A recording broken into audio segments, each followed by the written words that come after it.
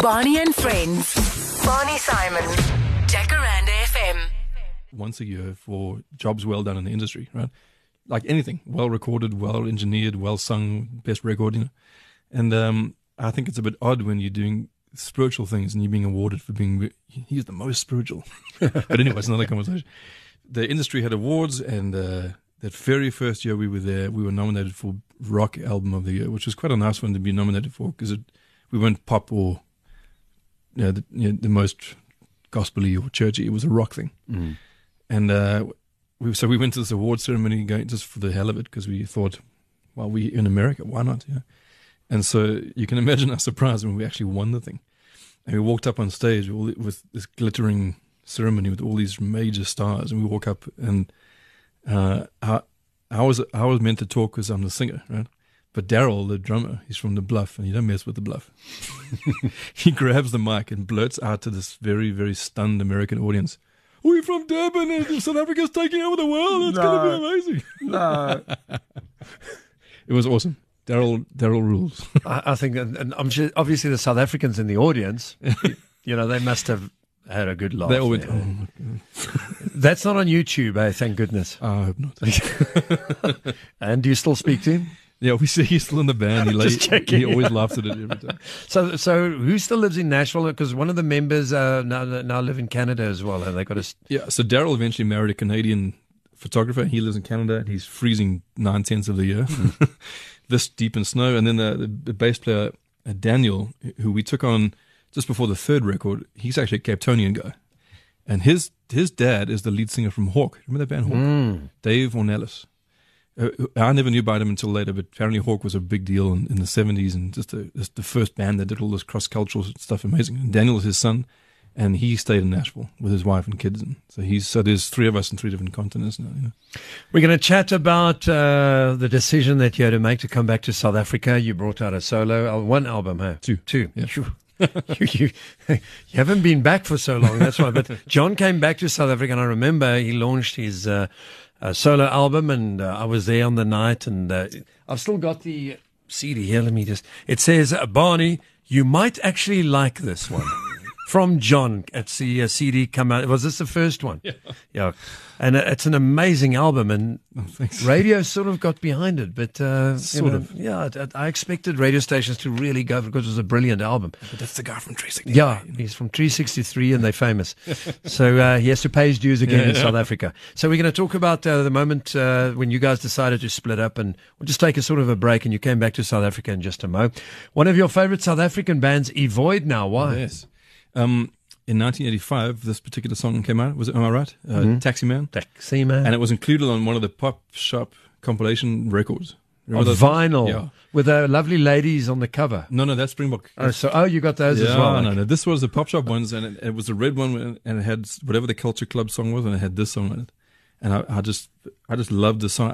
Didn't really even know as a young fan that they were even South African. I just loved the song because it had a nice crossover sound. You know what I mean? This song and Shadows and that whole first record. To me, this is just a very, very awesome song.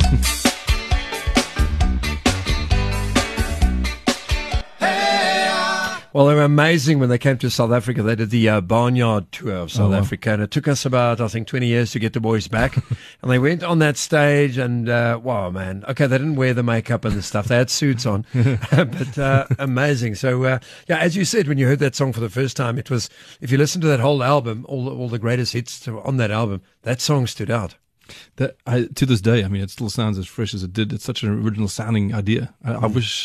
I wish they'd gone so much further than they could have, but it was a bad time in South Africa. They went to the UK, and there wasn't a market for that kind of music, so they moved there. They couldn't actually come back again. So, and they're doing very well there. I don't think they're still involved with music, but lecturers and things like that, and kids, but amazing. Okay, so you guys decided. I mean, how many albums did you release as 363 before you decided? Enough now. We finally ended up with 6, and the fourth one was quite a big hit, and there were 2 more, and the last one was the last album, part of our record deal. And the record label was saying to us, "So do you want to re-sign with us?" And at that point, I knew I needed a break, so I said no. And then as soon as the record came out, they just literally dropped it off at the record store, like with the motor still running, opened the boot, shoved the CDs at the door and drove off. And this album sank like a stone. And it's a pity because we were proud of that last record. And then there was this long break. And here we are. So what happened as well, the spiritual side of the band, and there must have been a stage in your life where you just sat down one night and said, I don't know, am I doing the right thing? Yeah. Am I just following the trend or following people around? I don't know who I am anymore because of the fame and every night on the road. And it's, if you want to, I know it's personal, but, I think a lot of people would like to hear your side of the story. No, totally. The truth is, the difference between the Christian music scene and the mainstream scene is that in the mainstream thing, you can do it. If you sign to a big label, you do a record and a major tour that lasts 18 months, maybe 2 years. And then you take a 2-year break to write the next thing and just become human again. But the Christian thing never really ends. It's a continuous cycle that never stops. I mean, there's certain times of the year you tour and not tour, but generally you're always on the road. And then you add wives and marriages and kids to that. And before long, you don't know who you are. And we spent years and years in airports and bus terminals. And, they've got those big tour buses. It was comfy, but you're still in hotels and you're on the road. You don't know, and you're in a foreign country all the time. And it messes with your psyche a bit. If you have to be a certain kind of guy to just go and be a road dog. And we became road dogs for a long time. But there was a time where I just needed, for a bunch of reasons, not just the music thing, I just needed to take some time off, like a sabbatical, Yeah. So 2007, at the end of 07, maybe start of 08, I said, hey, let's take some time out.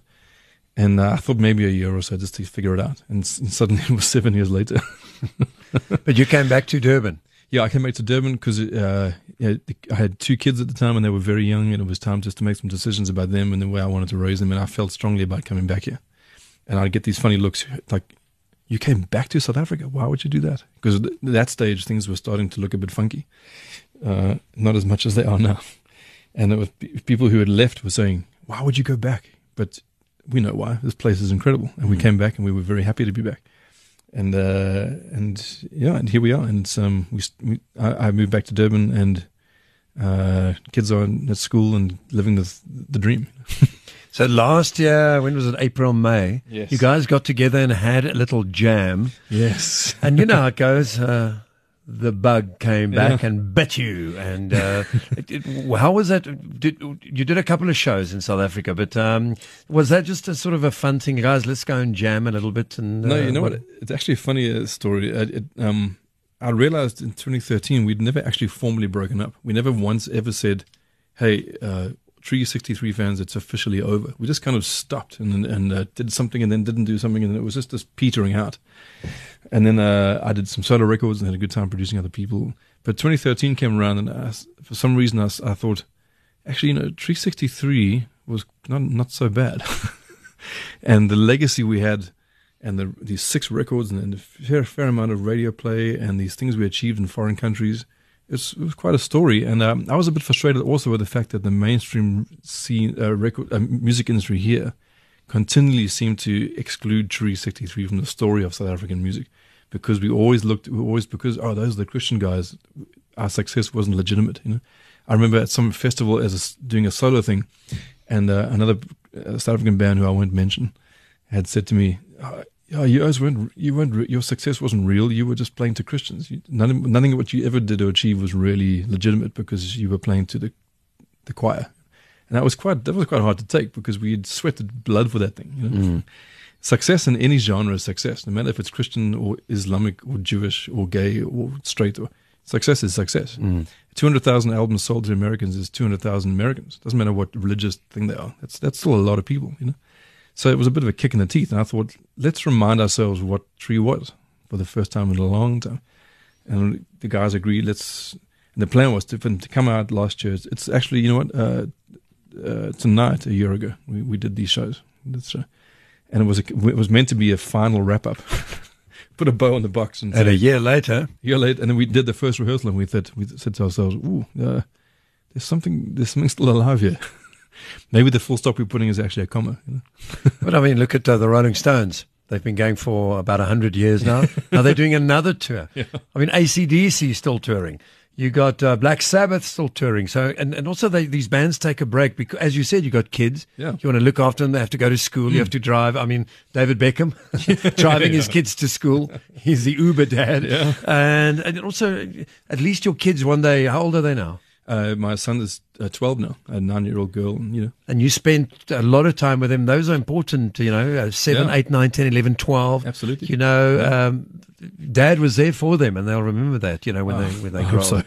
But now Dad's going away again. No, you must leave when they're 18. now they can come with me and carry my guitars. Exactly. Okay, we're going to take a bit of a break. Have you got your guitar ready Yes, there? You're going already. to do an Erasure song for us. Looking forward to that. And still to come, AC/DC. Yes. Who Made Who? One of your songs that you asked me to play. So don't go away. We are until midnight. My in-studio guest, John Ellis. Stay there. Barney and Friends. Barney Simon.